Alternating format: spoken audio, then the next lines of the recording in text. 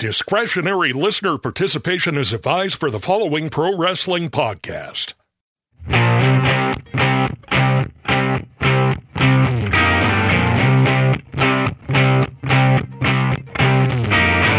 Private eyes, they're watching you, and private ears are listening to the Stick to Wrestling podcast. I want to thank my friends at Hall & Oates for writing that song about their favorite podcast, Stick to Wrestling, where if you give us 60 minutes, perhaps indeed, we will give you a raw bone podcast. It's a wicked good podcast, and it's the people's podcast. It's the major league of professional wrestling podcasts, and it's got more hits than Sadaharu O. You knew I was going to say that. Follow me on Twitter. Just put in the name John McAdam. Oh, by the way, let me introduce myself. I'm John McAdam. I forgot that little detail. If you go to Twitter and search my name, follow the guys who are fighting with chairs. And also, we have a Facebook page that you can contribute to. We have all kinds of cool results and pictures and conversation. And we actually have a Fantasy Crockett Cup, the 1981 Crockett Cup. And if you join today, you might be able to get in on the finals of that. Coming up this week, Saturday the 21st is Shane Douglas's birthday. I know Shane is kind of a controversial figure, but he turns 56, and I was pretty entertained by that guy back in the mid-90s, so happy birthday. Now we're going to start the show with something a little bit off. There has been a rumor circulating since the 80s that the Freebirds urinated on Wrestling Observer newsletter editor Dave Meltzer. It's not a true story. The story has been, and the internet has poured gas on this, and I just saw it on the 605 board. The real story is even weirder. The Freebirds urinated on a guy named Dave. It wasn't Dave Meltzer. It was someone from Philadelphia. I'm not going to give out his last name because he's probably had grandkids by now who don't need to hear about this. Apparently, if the Freebirds liked you, they would urinate on you. I don't get it either, but that's how we're kicking off this show with that particular story. And with that, I want to bring on someone I've known online for like 20 years. I've been mispronouncing his name for 20 years, but he's a really cool guy. He knows his Mid-Atlantic wrestling like crazy. I want to bring in, now we've had North Carolina represented. Now we're having North Carolina State represented. Will Rickard, thank you for coming on. Hey, thanks, John. I appreciate it. And I do appreciate coming on after a urination story. Well, and now I want to get your take on this urination story because I'm trying to figure out the logistics of this, right? The Freebirds, they like a guy. Do they say, okay, look, you're kind of going to be a minor league Freebird or part of our group. We just need to do this one little thing. Or do they sneak up on you? Like, how does this work? I have no idea. Do you have any speculation on this? I have no idea. I just know that based on, with that's what makes the 30th or 40th excrement-related story about wrestling that you've ever heard of, right? I mean, there's so many stories in it. It's a weird theme in the business. I can't quite grasp it, but I guess it's just part of the mythology. Yeah, I'm not sure how you would go around. I don't know if you like somebody, why you would do that, but, those guys were a little bit different, too. 80s wrestlers were definitely a little bit different. I mean, like I said, I don't know the exact semantics of that story, but I know it happened. I know there was this guy named Dave, and the Freebirds urinated on him, but it wasn't Dave Meltzer. So anyway, now that we have that out of the way, Will, you grew up in North Carolina. Did you grow up right near Greensboro? I grew up in a little town just south of Raleigh called Sanford. So we're literally right in the middle of, I'm 45 minutes away from Raleigh. I'm 45 minutes away from Fayetteville and an hour away from Greensboro. So I'm dead in the center of the state. And, so by the time I get into wrestling and the time I have the chance to go, I have, I'm relatively close to three of the, two major towns that they ran, and then, Fayetteville being maybe more of a minor town. So right there in the middle of it. Okay, and we had gone back and forth on instant message, a little bit this week about this show, and, you made me think of something or realize something that I hadn't realized before, that Greensboro was actually like the Madison Square Garden of the Mid-Atlantic territory, because I'm thinking about, okay, Starrcade was in Greensboro, so right there. And they had a whole bunch of major angles and shows in Greensboro. And the more I think about it, Charlotte was not the hub. Raleigh wasn't the hub. Greensboro was the hub. Right. Is the biggest house in the Southeast. So, I mean, if you were going to have a major show and then work it around the horn, like they did with, say, Boogeyman Jam or some of those other things, you would kick it off in Greensboro because that's where you were going to sell out. You would get 15 to maybe 20,000 in, maybe not quite that much. You had the opportunity to. I mean, in Starrcade 83, the place was packed.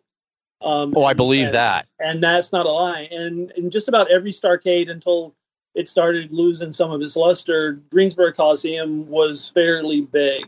Most of the times you go to a house show and it would just be the lower bowl. But Starrcade and some of the bigger events, they'd have that upper bowl available too. But yeah, I mean, that's where you're going to make the most money. So you may as well start there and then start working it around to Norfolk and Charleston and wherever else you're going with it.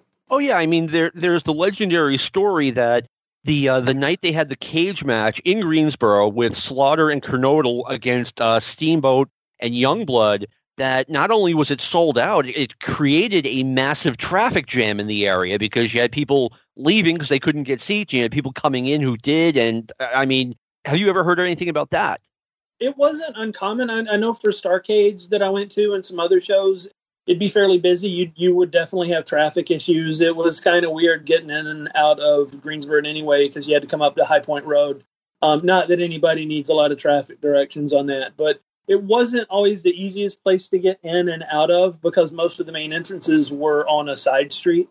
But yeah, I mean, that I came into wrestling just after that cage match and after that whole feud. But I was aware of it because, I had friends that were into wrestling. So I was aware of that entire feud. And you would hear about, they had to turn away X amount of people who tried to walk up for some of those matches, which, again, if you think about it now, that's almost unheard of to just completely sell out a building like that. But yeah, I mean, when Mid-Atlantic was on fire and when they had the right angles going, they could print money pretty much, regardless of who was booking.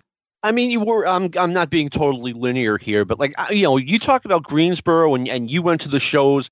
I'm assuming you went to, non-Greensboro shows as well. And I think back to going to the Boston Garden every month and then going to spot shows. I miss it and it's gone. It's never coming back. And I just miss that so much. You must miss it a lot. There was a huge difference, going to Greensboro. Greensboro was my first show. Starrcade 83 was my first show. So that was my frame of reference. And even though I was in the upper bowl, it was still an event. I was 13 years old. When I first got to go to Cumberland County, that had its own, much smaller, as an arena, much smaller. Still, it was a great show. And then going to Dorton Arena in Raleigh, same thing. Smaller venue, old venue, but the shows were very unique. The way that they had everything set up was very unique. And, when you sat ringside, you were right up against the ring in just about any of them. So again, it was, you got to be up close. You got to have a lot of fun. And I do miss that. When I went to an NXT show in Concord, North Carolina, about 3 years ago, walking in, it gave me chills because it felt like, oh yeah, that's what it was like to walk into an arena and see the mat and see the lights. The only thing missing was that impenetrable cloud of smoke from the 80s that you would have. But no, I mean, I miss it. I miss going to wrestling matches. And I heard today that it sounded like the WWE was going to go away from house shows once, this pandemic clears. And that makes me really sad because that's a way for the fans to connect with the wrestlers and the wrestlers to learn their craft that at that level, I don't know how you get that back. I had not heard that, and that really surprises me because I know they still make big time money at house shows, not just from attendance, but they sell a lot of merchandise at the show. So I'm really surprised to hear that. Yeah, I mean, I just heard about it today, and then I went and checked online a couple places, and they were verifying the story. They just, again, I think it's a tragedy, but I also think then, from a standpoint of the WWE workers now, it's less time on the road for them, less chances for injury, so that's not a bad thing. I don't know how it works with, their money. I mean, they're not making money off of house shows now, so I don't know what it works for them. And I think it opens up opportunities for maybe some of the smaller promotions or people are still going to want to go see wrestling. So it's just, how do you get that to them and how do you get the talent to get that to them in a way where the production is something that they expect. I think that's the biggest drop off is people want to see wrestling, but they're used to much more professional production than I think, spot shows 20 years would have been. Oh, yeah. I mean, I remember going to the spot shows in the 80s. I mean, it was literally just like put a light bulb over the ring, set up a ring, and you're good to go. And now, no way. Right. No, you need, I don't need a big Jumbotron or anything like that. And the NXT shows that I went to were fairly, simple. And, they had the video screen, but aside from that, it was pretty much just lights and the ring. But when you go to a house show, that's all you need. I don't need a lot of promos. I don't need anything other than the guys in the ring. And that's what when I got back into wrestling in 2017, NXT is what I drifted to, because that was more like the wrestling that I was used to when I was a teenager. Because, clearly Triple H has an affinity for that style of wrestling, and it bled out into everything that they did. So I had a really strong appreciation for what they were doing and enjoyed every bit of that. I mean, I like NXT, and the most disappointing part is, it's like, supposedly it's like the WWF's developmental, right? I was lucky enough to see, this is back like 25 years ago, I went to see the Pawtucket Red Sox play, and Derek Jeter was the shortstop for the Columbus Clippers, and Nomar Garciaparra was the shortstop for the Pawtucket Red Sox. And we're like, wow, we're going to see these guys in the majors sometimes. With NXT, it's like a downer when these guys get brought up, because the WWF's going to mess it all up, and they do 100% of the time. Yeah, when I took my daughter to the NXT show in Concord, and funny story there is, we sat ringside, and again, going in, it was like, oh, I'm back in my element. Chris Ono came out, and I immediately start heckling him, because that's what I did when I was at wrestling shows in my teens. I heckled the good guys. I didn't tell my daughter that was going to happen, and she was absolutely horrified that I was doing that.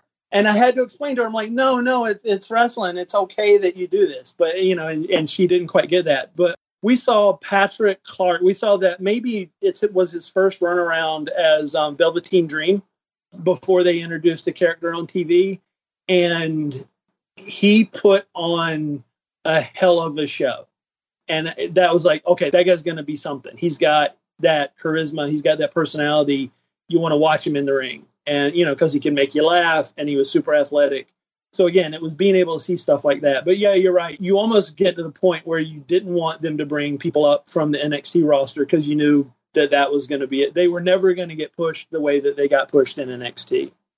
Yeah, it's almost like the WWF doesn't want to create a new Steve Austin, a new Rock. It's all about keeping everyone humble. Well, guess what? Sometimes humility and being a pro wrestler do not necessarily go hand in hand. No, and I don't see the point. I mean, again, it seems like you'd want to make as many stars as you can. I think maybe the worry is that, they make these stars and then they don't need the business anymore to sustain that. But the only product I watch right now, honestly, is AEW. I'm really not actively watching anything WWE really since the pandemic hit. So that's what I'm paying. If I'm watching anything now, it's AEW. Yeah, I get WWE Network, and I watch their live events, like Starrcade's coming up in a couple of weeks, but that's pretty much it for me. So you started, now I want you to tell this story about how you got smartened up to the wrestling business. Yeah, so I walked in, I went to college in Greensboro from 88 to 92, and then prior to that, I'd gone to all the Greensboro shows. And was very, familiar with those guys in Row D. I went into a comic book store, and I hate it, John. What's the guy's name again? John Hitchcock. I keep wanting to say Davenport, and I have no idea why I want to say Davenport. Yeah, so I walk into the comic book store, and there's Hitchcock, and I was like, "Oh, you're the dude from the wrestling shows. You sat in the front row," and we start talking. And then he starts just talking all these terms about heel and work. And I knew what wrestling was. I knew things were predetermined. I didn't know the terminology. I didn't really know at that level. And he's using, and I had to stop him and then I walk out of that store, and he lent me 2 copies of The Observer, because I had never heard of Dave Meltzer before I walked in there. I'd never heard of the Observer. I was completely unaware of that whole underground smart side of professional wrestling. So yeah, he completely smartened me up. I read those annuals front to back.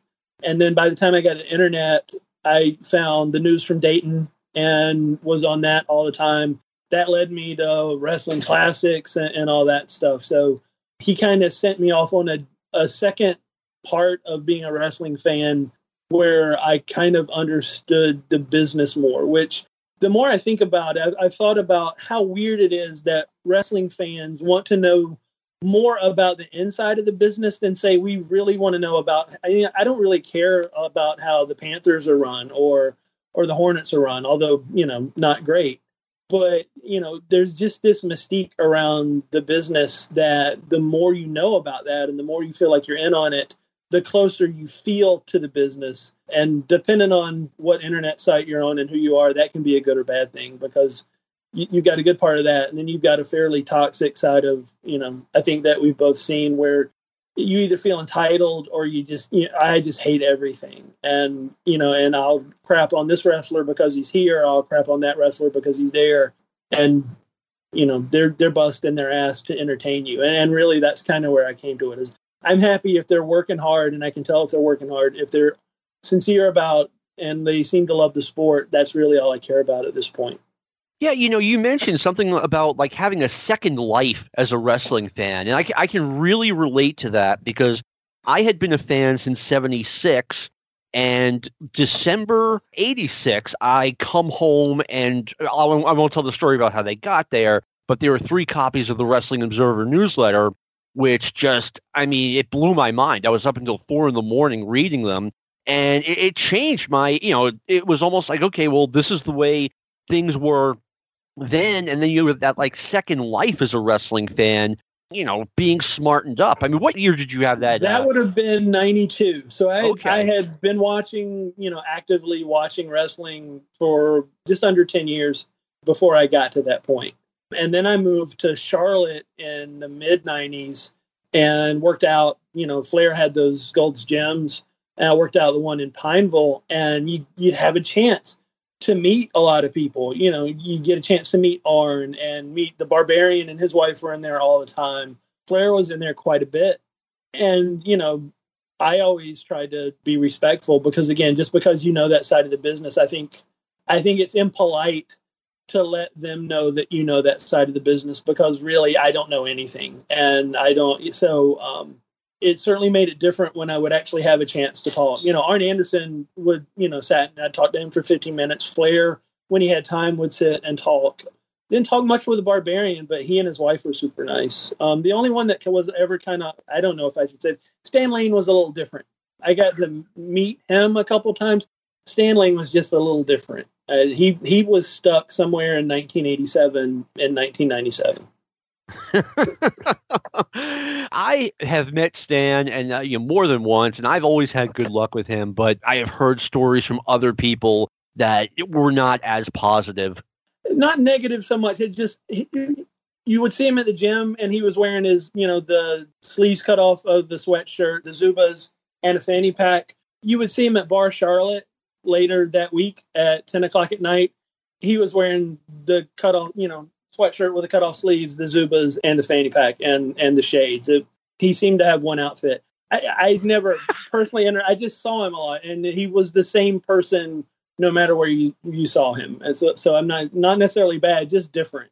All right. A little bit of an aside. I think the Carolina Panthers made a sensational hire in Matt Rule, and I think you guys have a lot to look forward to.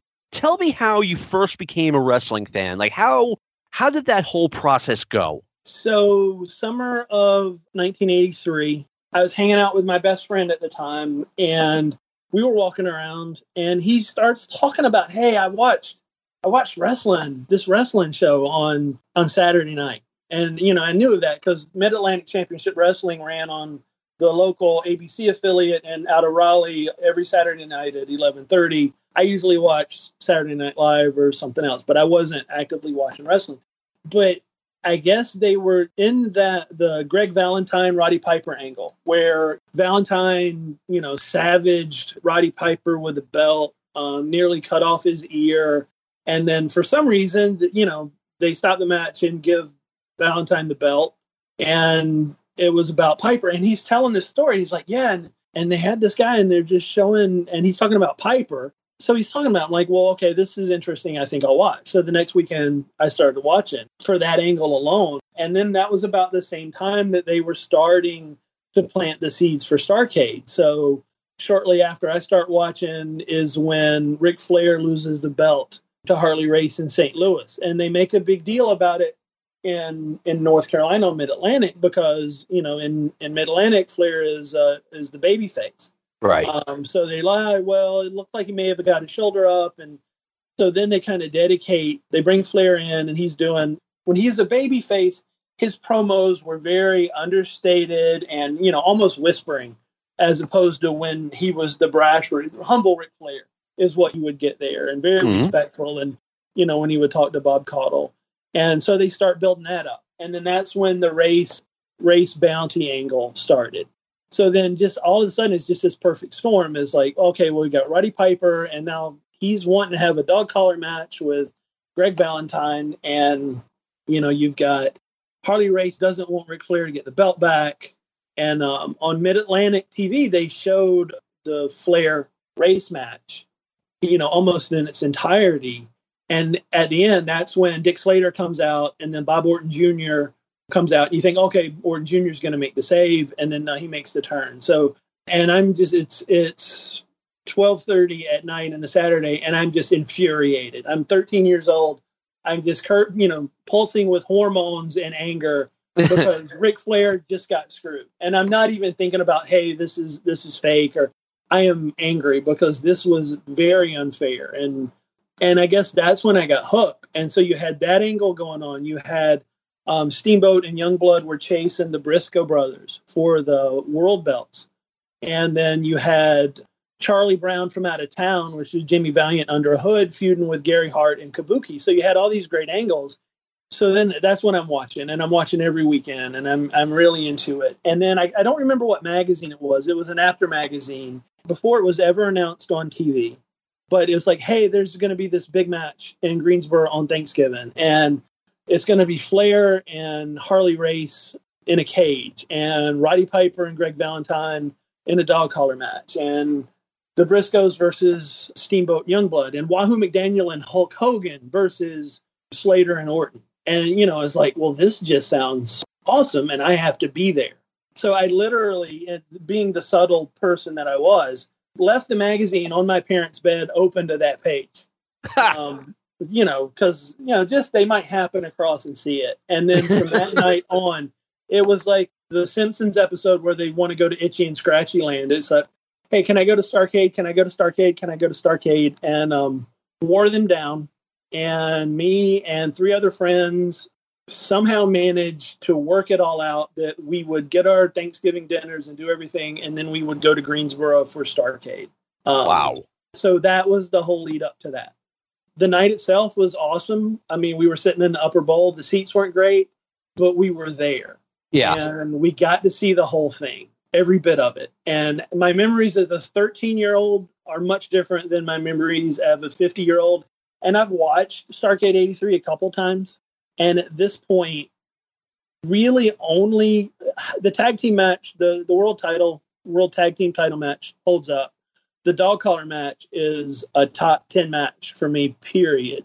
Everything else, quality wise, and again, I cynically, as someone that looks at it like that, the whole thing doesn't stand up, but it's still a memory. It solidified where I was as a wrestling fan, and it meant this is what I was going to be doing for the next few years. I was not going to turn my back on wrestling anytime soon because, you had Ric Flair, and then I didn't realize that Piper was on his way out. And, you had Steamboat, and you didn't, you kind of had to cycle some of these guys in and out. But I came in right at the time when Mid-Atlantic just became really strong and really on fire, and they had some really good angles. All right. And I want to ask you about this. Did you get to see the Briscoes turn heel? On TV. I mean, they announced it was kind of an on TV thing because what was happening at that time is, it was like they were doing that thing where we just want a shot. We just want to have a shot at the belts, and they had that that Oklahoma. Well, you just want a shot at the belts, and it's fair play, and but you knew it was a little sinister. And then on TV, they announced the title change where the Briscoes beat Steamboat and Youngblood, and it was clearly. They went full heel at that time.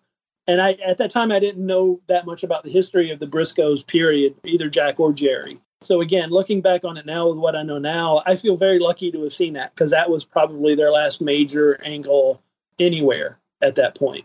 And they had good matches with Steamboat and Youngblood. Oh, yeah, I believe that. I mean, I saw the tapes back in the 80s, and I thought the turn was just phenomenal. Like you said, they're just like, hey, we just want a title shot. We're still friends and all that. And then they have a spot where Jack Briscoe has Jay Youngblood caught in the figure 4 leg lock, and Jerry, accidentally falls down on Jay's leg. And, oh, my God, we're so sorry. Can we please have a rematch now that Jay can't continue because his knee was hurt? And then they have the rematch, and once again, they do the spot where Jack has Jay in the figure 4 leg lock, and this time Jerry just dives like a falcon on top of the guy's leg and injures him. It was great. I don't know if Dory Funk was booking at that point. I don't know who had the book at that point. I believe it was Dory. Scott. Okay. I think one of the things that we were lucky enough to have is you had angles that took months to play out because you weren't working from pay-per-view to pay-per-view because there wasn't such a thing yet. Right. So angles took 3 to 6 months to play out. So it was just slow, and you could take a month of little things on TV to turn. And to me, that made it more credible. It was like, well, you can see which way that turned. It just wasn't. Everything made sense. Even to a 13-year-old, it made sense. I get what happened there. All right. I'll tell you what, I ask this question a lot to my guest on this show because I'm genuinely interested. What was it like when the WWF all of a sudden, or maybe not even all of a sudden, but how did it feel when you saw a lot of the Mid-Atlantic guys migrating to this new television show? What was it like when the WWF invaded Greensboro? They weren't holding a lot of shows in North Carolina. I don't know when they held their first house show in North Carolina. First, all we had in the area we had World Class. That was really the only thing outside of Crockett that we had. Otherwise, we had Worldwide Wrestling Saturday mornings at 11. You had East Coast Wrestling that came on at 6 o'clock on Saturday nights. East Coast Wrestling, is that an outlaw? No, East Coast Wrestling was like it was a weird Mid-Atlantic show that Big Ward, would do the commentary. He was just doing commentary over tapes in the studio. And you would see weird matches. Like I saw a match where I guess Kevin and David Von Erich had come in to do a world title tag team tournament. And he was wrestling Rufus Jones and somebody else. But, the Von Erichs were heel. It was a really weird show. But that came on Saturdays at 6. It was kind of like a C show. And then Mid-Atlantic, the main show, at 11:30 every Saturday night. So that's all we had. Every now and then I could pick up a Florida championship wrestling from Florida out of Florence, North Carolina, if the weather was right and I stood right next to the TV with the antenna held a certain way. I've been there. And then we started getting, Sundays, we started getting WWE syndicated programming. By then, Piper had already gone. So Piper did Starrcade 83. He worked out his contract, I guess, through December, and then he went up and he started for Vince sometime in 84. So by the time we're getting it, okay, so he's up in the WWF now. And so we didn't see it immediately, but then you started seeing people pass through. Junkyard Dog ended up there. Barry Windham ended up there. So I was fortunate in that the wrestlers that I really liked weren't showing up there until Ricky Steamboat showed up there. So I didn't think much about it. Again, not knowing that much of the business, I didn't realize, what they were really trying to do. And naive to me, I was like, well, he can't do anything to Crockett. So, I'm aware of the whole Georgia Championship Wrestling and Black Saturday and all that stuff, but I didn't have cable at the time, so I didn't know about any of that at the time either. I was really, if I didn't see it in an aftermag at the time, I didn't know anything about it if it didn't happen in Jim Crockett Promotions territory. I totally understand that world. Number one, wrestling with the antenna, hoping that I can get the show from Worcester, Massachusetts. And, if the after mags or the Kaiser mags, if it wasn't in there, like there was no way I could know about it. Yeah. But as far as the shows themselves, they seem to be more interview based. That by then I think Mean Gene was up there. So it was, it's clear that that's what they were starting. In hindsight, clearly those were the seeds that were being planted. Hey, we're going to start showing all this syndicated programming all over the place to familiarize folks with the product. And they put out that WWF magazine shortly after Hogan, he came in and won the belt off his sheet, because I got that. I didn't think of him as a competitor of what I watched, so I thought it was just something cool to keep up with. And I was like, okay, well, Hogan's up there, and that's why maybe he didn't show up at Starrcade. So, there was just I have filled in a lot of gaps since then, but at the time I was just kind of like, okay, well, that happened. I'm just going to roll with it. Okay, now 87 and 88, you're still a fan, and we start to see the, Mid-Atlantic is now called the NWA. We start to see them slide significantly. I mean, it can't be denied. Their attendance started, just going downhill really fast. Like, what were some of your observations as far as, like, someone who's going to the shows and seeing the crowd get smaller and smaller? Completely understandable, because, and I'll boil it down to one thing. When Ric Flair started that feud with Jimmy Garvin over Precious, and he rolled out on TV making out with a mannequin one day. I remember that. My best friend and I were like, what the F is this? And it's like, this isn't Ric Flair. Ric Flair's classy. This isn't classy. You could tell that things were really, the booking wasn't great. I don't remember. At that point, I guess Dusty had already gone up and was doing, the plumber gimmick in WWF. So, and at that time, I think they were booking by committee, if I'm not wrong. That's like 89. That's like the Garvin angle was like 86. Yeah, the Garvin angle was 87, and then Dusty was actually shown the door at the very end of 1988, and then he came to the WWF summer of 89. Yeah, again, it bleeds together, but there was a significant slide in what we found entertaining at the time, and what would have us come out there. But as long as Flair was the champ, that was the biggest draw. As long as Flair was there, I remember being really disappointed when Arn and Tully went to the WWF. I think that was probably the first time that I was like, oh my God, I can't believe that they are gone. But yeah, I just think the booking just wasn't great. There was probably like a 3-year period where the booking was just really inconsistent. And I think people had gotten over, Dusty had attached himself to everybody popular that came through. And so unless you wanted to see Dusty with the Road Warriors, or Dusty with, Nikita Koloff, or Dusty, you weren't going to see much else unless Dusty was a part of that. And that was something that kind of killed it for me. I would judge it based on how much my best friend and I would talk about it, that next week, or would we be excited to go to see a show? And it just started getting pretty predictable and not entertaining for us. As someone who watched it on WTBS, like, I picked up on that Dusty attached himself to Magnum TA with America's Team. He attached himself to Ronnie Garvin with the Risky Business Boys, the Road Warriors with the 6-man titles. When Nikita turned, Dusty was right there. To me, even as a non-smart fan at the time, I thought Dusty was just so overbearing. I was a fan of his too, but I just thought he was a little out of control. And you would see that in the house shows. Dusty wasn't getting unanimous. You had people that were going to pull for the baby faces no matter what. That was never me. When Flair turned on Dusty in 85 or whatever, whenever it was in Atlanta, when Ole and Arn got Nick Cage, when Flair turned, I was like, well, I'm not going to not pull for Ric Flair just because he did that to Dusty Rhodes, because I don't particularly care for Dusty Rhodes. I was completely fine with everybody turning heel and doing that anyway. But, you'd be at the matches and Dusty, it was 50-50. And sometimes I think he would be surprised. Sometimes it would be even a little bit louder for Flair. And, you can't hide some things. And, Dusty a couple times would be looking around like, well, I'm not getting cheered the way that a face should be getting cheered. The only other time I saw that was when Hogan was in kind of early in his WCW run. And we went to Winston-Salem to see Monday Nitro.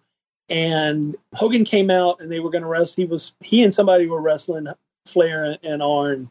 And Hogan got booed harder than anybody I had ever heard get booed in any arena ever. And that foretold, I think, the heel turn, because I think fans were over him. You can only assert that dominance so long before fans just get tired of it. I mean, I remember those glory days of the early Nitros when people would be tearing up Hulk Hogan merchandise on the camera. I mean, you got to know, look, Hogan is the outsider. He's been the number one guy for the promotion that's trying to destroy your promotion. Now you bring him in and feud him with Flair and Arn, and wow, it didn't work, especially in North Carolina. Now, I have an unpopular opinion. You talked about when Tully and Arn left the NWA for the WWF, like that was like a really bad thing for you. I thought they kind of did the NWA a favor because they were stale. And don't get me wrong, Arn and Tully were major talents. They were great wrestlers. I'm not saying anything bad about them, but in my opinion, they had gotten stale. Arn, you could turn babyface if you wanted to. Tully, I guess, if he went along for the ride with the rest of the Horsemen. But, I mean, I think by getting them out of the way in 1988, you kind of, or in theory, you created a spot for new stars, which really didn't happen, but it should have. Now, you have an unpopular opinion. It involves Magnum TA and Sting. Yeah. My unpopular opinion is that if Magnum doesn't have that awful wreck that happened a few miles away from where I live, I do believe that would have put Sting on a different trajectory. I don't think he would have had the spot that he had going into that Clash of the Champions in 88. Was it spring of 88, that first Clash of the Champions? Yep. He has that long match with Flair. I think that's Magnum TA's spot. I think Magnum TA would have had that. I think he was probably going to get a run at the belt. I don't see him necessarily going to WWF Magnum. And I think if Magnum stays healthy and he stays on course, I think Sting probably ends up in WWF. And maybe he's just as successful in a different character with a different gimmick. But I think it was always going to be Magnum TA. And I'm sure there's people that maybe disagree with the way that he worked. But again, having seen him in house shows, he had that thing. If he was in there, even if you weren't pulling for him, you had to watch the guy. You wanted to watch him wrestle. You wanted to watch his every move. When he was in a tag team match and he wasn't in the ring, you still watched him because you wanted to see how he was reacting and how he was working with the other guys. So, yeah, I think it would have been a much different career path for Steve if I say that like I know him. For Sting, if Magnum sticks around and gets a run with the belt, maybe has a heel turn, again, maybe he was destined to have a feud with Dusty, which, I think probably would have been awesome. But yeah, I think Magnum TA was the future of Jim Crockett Promotions. And maybe with that car wreck was kind of the story of the rest of Jim Crockett Promotions after that. Because I don't think the promotion ever really recovered completely from losing him. Now, you see, I have a different opinion, and, obviously reasonable minds can do that. I figured that if Magnum TA did not have that car wreck, this is another unpopular opinion, he would have become less and less popular over time, kind of like what happened to the Rock and Roll Express, who were over like crazy in 85 and 86, but at 87, they started to really fall off. But one thing you said, and I've said this on the show before, I really believe that Magnum would have turned heel on Dusty Rhodes just because all of Dusty's best friends throughout his career turned on him. It was just how Dusty ran. Yeah, he's like Jimmy Valiant. Jimmy Valiant, his entire career, he was destined to be turned on and destined to be the target of whatever manager that happened by. Dusty Rhodes just did it at a higher level on the card. But I mean, that's definitely how it would have turned out. as interesting as it would have been for Dusty Rhodes to turn heel on Magnum TA and put Magnum T over, that was never going to happen. Never going to happen. I mean, Dusty was Dusty. I was a fan of Dusty's, but he, no matter what, I mean, he fed his ego. Now, I want to talk about something you mentioned in one of your messages to me. Please tell us about the importance of Mid-Atlantic Wrestling in an area with no major sports at the time other than NASCAR and ACC basketball. Yeah. So, I mean, that's it in a nutshell. There was nothing else to go out and spend your money on. So, ACC was huge, and in fact, in '83, I was lucky enough to be in Albuquerque when North Carolina State won that game. So in 1 year, I went from North Carolina State winning the national championship and being there for that to being at Starrcade. Not bad. Yeah, but I mean, you didn't have anything else. And so, if you were in North Carolina and you liked football, you were a Cowboys, Washington, or Steelers fan. And that was usually about it. If you were a baseball fan, it was, you're Yankees, Braves, or whoever. I happen to be a Dodgers fan. We didn't have basketball. I was a Celtics fan growing up. So what Jim Crockett Promotions did is they gave people an opportunity in all the different types of towns, not just Greensboro, but, Withville, Virginia, or Siler City, North Carolina. If you had a gym and you could maybe get a sponsorship or, get on with some sort of charity stuff, you could have a show and people would go see those shows. And so I think at one time Crockett was running maybe 3 shows a night every week because there was nowhere else to give that money to. So they had a monopoly on, quote unquote, professional sports. And it was, you still had it was still niche. You still had a lot of people that didn't care for wrestling. I mean, I was a bit of a pariah in my family for the level of wrestling fan that I was. But I know the feeling. But at the same time, there was, there were a lot of people like that. And I didn't really, what's the saying? For people that understand it, you don't need an explanation. For people that don't understand it, no explanation would possibly ever do. And I really settled on that. Like, I get why I like this. I understand it. I don't need anybody else to like it for me to like it. Yeah.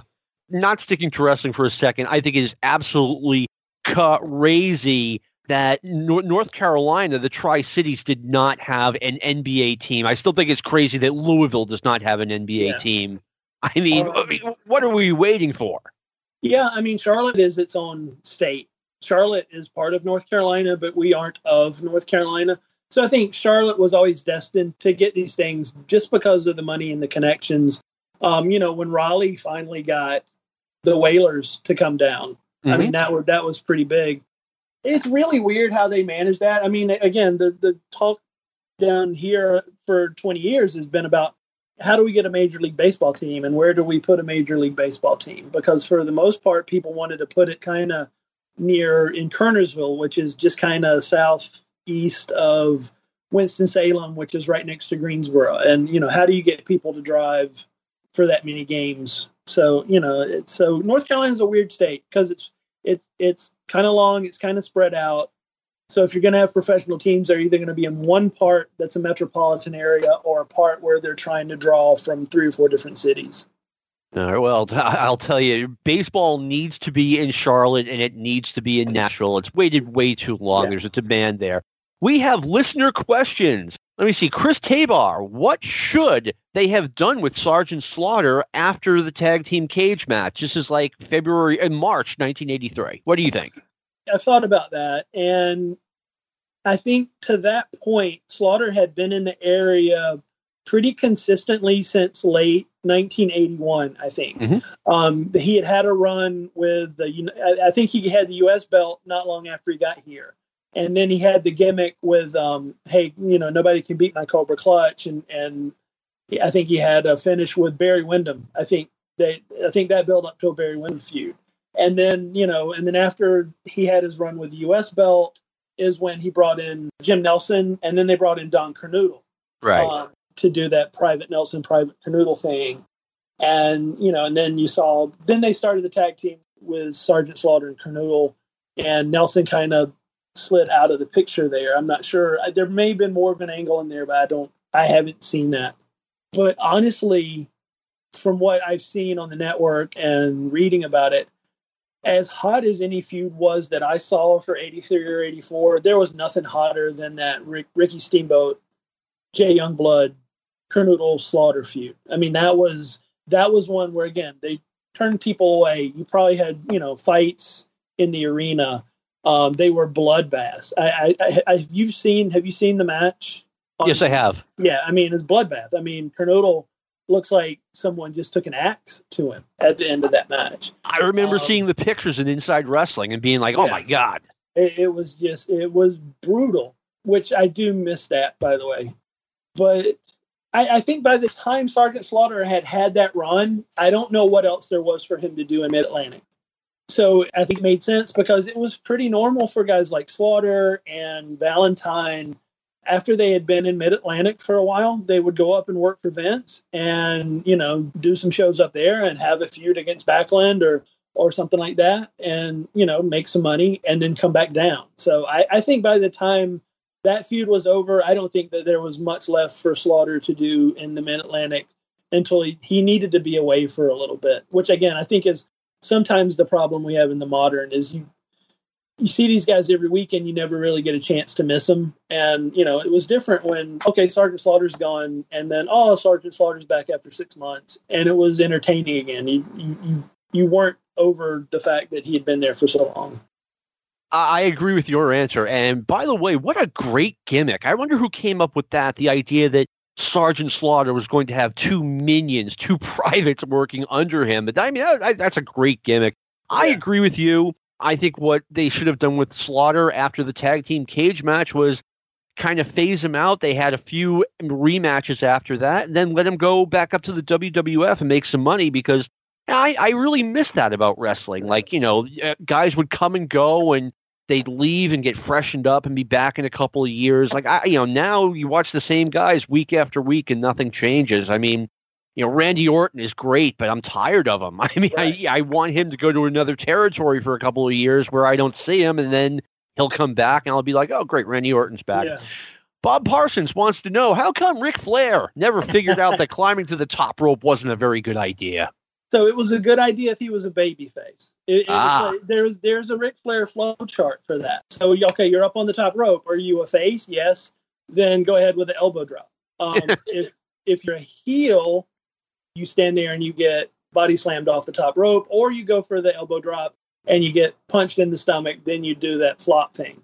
I actually we were having a conversation, me and Bob and Alfred and Jeff earlier today about as much stick as Hulk Hogan gets for having really formulaic matches in the 80s. Honestly, Ric Flair had formulaic matches in the 80s, and he wrestled. It got to the point where he was wrestling the same match just about every night. And he brought out the best in his opponents. But, you knew the spots were coming. And when they happened, again, after I've seen that spot 30 or 40 times, it doesn't translate as well. No. I mean, I forget where I heard him say this. It might have been on Dave Meltzer's old IATA show where Rick went to see Ray Stevens wrestle in Minneapolis. And Stevens did some patented bump, usually, but he did not do it on this night. And Flair was disappointed. And he said, if I grow up and become a pro wrestler, like, I'm going to do my spots every match because that's what the fans want to see. Sure. I'm not sure if that really holds up over decades, never mind years. Well, it doesn't translate if it's on TV. It's one thing if you're doing that in a show and, if you're in Fayetteville one night, and then you're in Florence, South Carolina the next night, do those because you don't have the same audience. When it's on TV, every week for 3 hours, and then after that, when you're doing the same spots, then it becomes, okay, I've seen all these. I think there's what you can do in a house show that only those people are seeing that, and it's special for just them versus, okay, I'm doing it on the TV again because people expect to see that on the TV. Meanwhile, smarter fans are just rolling their eyes, right? No, you're absolutely right. That's an excellent point. If you're doing it on TV, every time you're on TV, you're kind of ruining the whole thing. Brendan Stevenson writes, do you think Dusty was a victim of burnout towards the end of JCP, and do you think Crockett should have had rotating bookers every 6 months sort of how they did in Memphis with Lawler and Jarrett.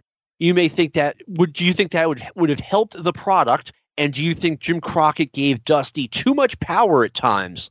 Let's go over here. What do you think? Well, kind of goes back to what we were talking about earlier. To a large degree, I think the audience they weren't burnt out on Dusty the Booker, because for most of it, nobody knew Dusty was the Booker. I mean, I didn't know Dusty was booking. I just know Dusty was in every major angle, or if somebody came in and they were hot, Dusty was attached to that.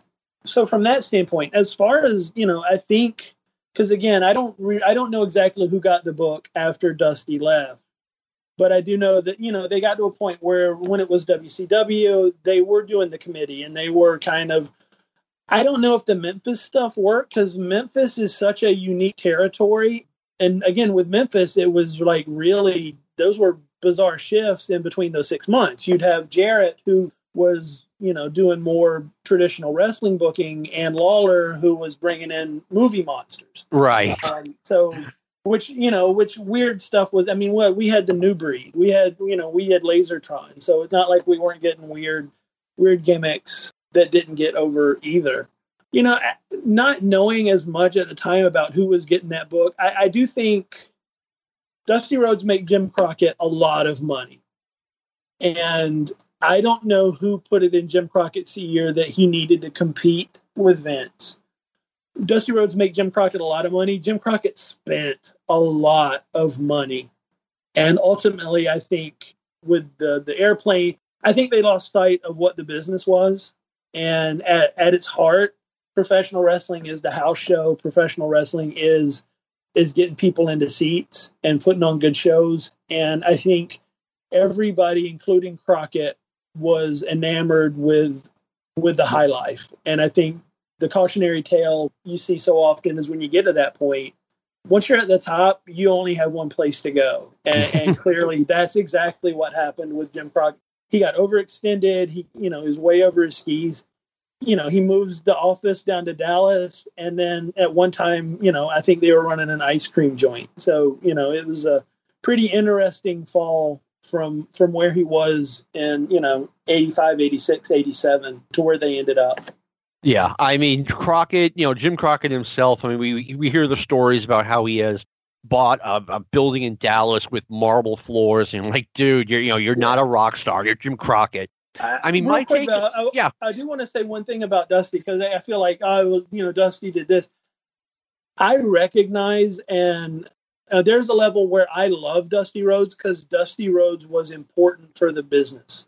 Mm-hmm. And Dusty Rhodes laid out a lot of stuff. And, you saw the impact that he had with NXT and the people that worked with him. If you talked with, anybody that worked for Dusty or learned from Dusty, you hear what he felt about the business. Dusty Rhodes loved this business. Dusty Rhodes loved himself. I think ultimately his legacy is bigger than anything I could say negative about how he was in Jim Crockett, because at the same time, he's also responsible for a lot of good memories that I have at matches. So from that standpoint, I don't want anybody to think I would just down Dusty. Dusty was incredibly important for the business. I agree with you, and you're right. His legacy is not that last 2 years unsuccessfully booking JCP. Obviously you can write an encyclopedia about Dusty, never mind a book. He was over huge up here in the WWF back in the 70s when he was wrestling superstar Billy Graham, and then somehow he got that polka dots gimmick over like crazy in 89-90. So, obviously it's there. For me to answer Brandon's question, I do think that it would have been good had they, just said to Dusty right up front, look, you're going to book for 6 months, and then we're going to use someone else, even if you're booking extremely well for those 6 months, but we'll probably bring you back to do another 6 months. I think having the same booker for 5 years, Brandon used the word burnout, and that's exactly what happens. You get burned out, you run out of ideas, and I just wish Dusty had been able to say, look, I have been doing, in 88, I've been doing this for 4 years. I need to step back. I'll do it again when my batteries are recharged. And I think things would have been a lot better off. Steve Generali asked, could JCP had given the Jimmy Valiant or Bugsy McGraw comedy spot to Mighty Igor, And would it have worked? I know Igor had a successful run in Mid-Atlantic for 5 years prior to the WTBS years. What do you think? I think that spot works. I think it could. I didn't see Igor a lot. I'm aware of a lot of his work. When you have wrestlers like that, when you have the comedy spot, when you have a Jimmy Valiant or you have a Rufus R. Freight Train Jones, and this is just my observation, you have to have that natural enemy. And the natural enemy of your mid-card comedy babyface is your mid-card evil manager. Right. And so, if as long as you had, as buffoonish as he was, as long as you had Paul Jones, you can get that over because Paul Jones is gonna, people are gonna want to see Paul Jones get knocked on his ass. Yeah. So, as long as you have that, I think Jimmy Valiant managed to get that over to a point where he had his own headline show. He main evented a major show in Greensboro. For Jimmy Valiant, that's pretty good. I mean, did he have any other paydays quite like that? So, but he could get it over because he connected with people. If you can get the babyface that can connect with people on that level, and then you can threaten him with, a malevolent manager, I think that gets over naturally. You just the chemistry has to be there. I think Valiant worked great.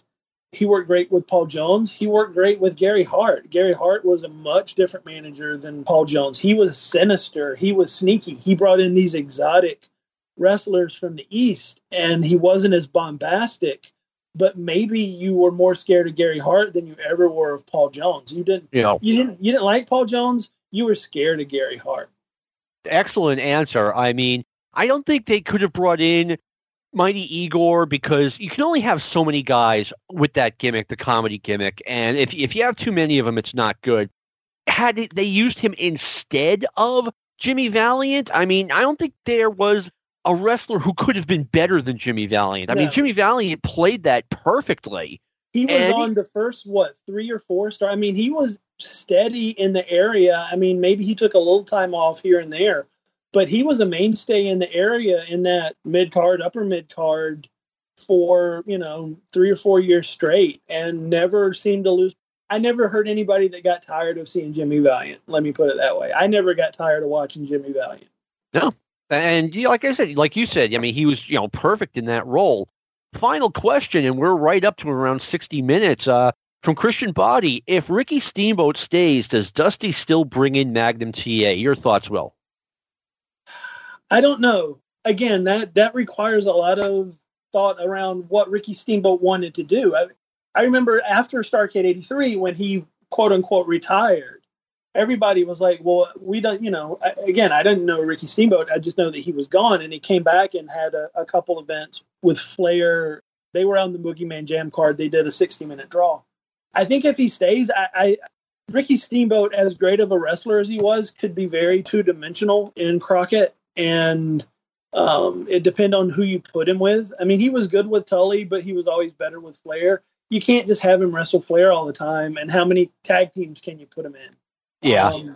Knowing how big that Magnum TA was down in Mid-South and reading about him, and that feud that he had with Mr. Wrestling 2 that kind of put the rocket in his butt and launched him up there. I think Magnum probably comes anyway, because there were pretty good series of time when Ricky Steamboat and Magnum TA existed at Jim Crockett Promotions at the same time. In fact, they were both on a card that I saw at the Cumberland County Arena. I forget who Magnum TA was wrestling, but I do remember that Steamboat was wrestling. That was when he was going up against Tully for the TV belt. So they were in the same territory for a while. Yeah. So I think Magnum was coming no matter what, and probably that was for the best because, who knows if he ends up in Vince, maybe he does stay healthy because he's not on Ray Road on a rainy night. It's just hard to say, but I don't see any. He's going to come in regardless because that was the right business move to make. Yeah, I agree with everything you said. Ricky Steamboat had been a top babyface in the Mid-Atlantic area, aside from that post-Starrcade 83 retirement, which didn't last very long. He had been a big star since 77, and he left for the WWF in early 1985. that is a long run in one place for a babyface. It was probably time for him to go somewhere else anyway. But, I mean, the real question might be, if Barry Windham stays, would Dusty have brought in Magnum? Because Barry was going to get the huge push. He was going to win the U.S. title from Wahoo at Starrcade 84. So that's the bigger question. I think either way, Magnum's coming in because Dusty obviously liked him. And Magnum, his dream was to wrestle in his home area. He's from Virginia. So I think he wants to go and Dusty wants him. So I think he's coming in anyway. Yeah, I think there's no way around that. And no, that makes perfect sense. Well, this has been one of my favorite episodes of Stick to Wrestling. I love it when we have a guy come in who's really knowledgeable and has a story to tell, like you did today. Like, here's my story growing up as a Mid-Atlantic wrestling fan. Thank you for sharing. Thank you, John. I really, this has been a tremendous amount of fun. I hope you have me back because I've got a lot more that I could talk about. But great show. Oh, yeah. Thanks for hosting me, and I look forward to listening to more of these. But I really do appreciate the opportunity, John. I appreciate you taking the time, and I appreciate you sharing that part of your brain. And I want to also thank Lou Kippelman, our fantastic producer who makes us sound way better than we deserve to. And this has been a production of the Arcadian Vanguard Podcast Network. Be safe out there. So long from the Granite State. This concludes our podcast day.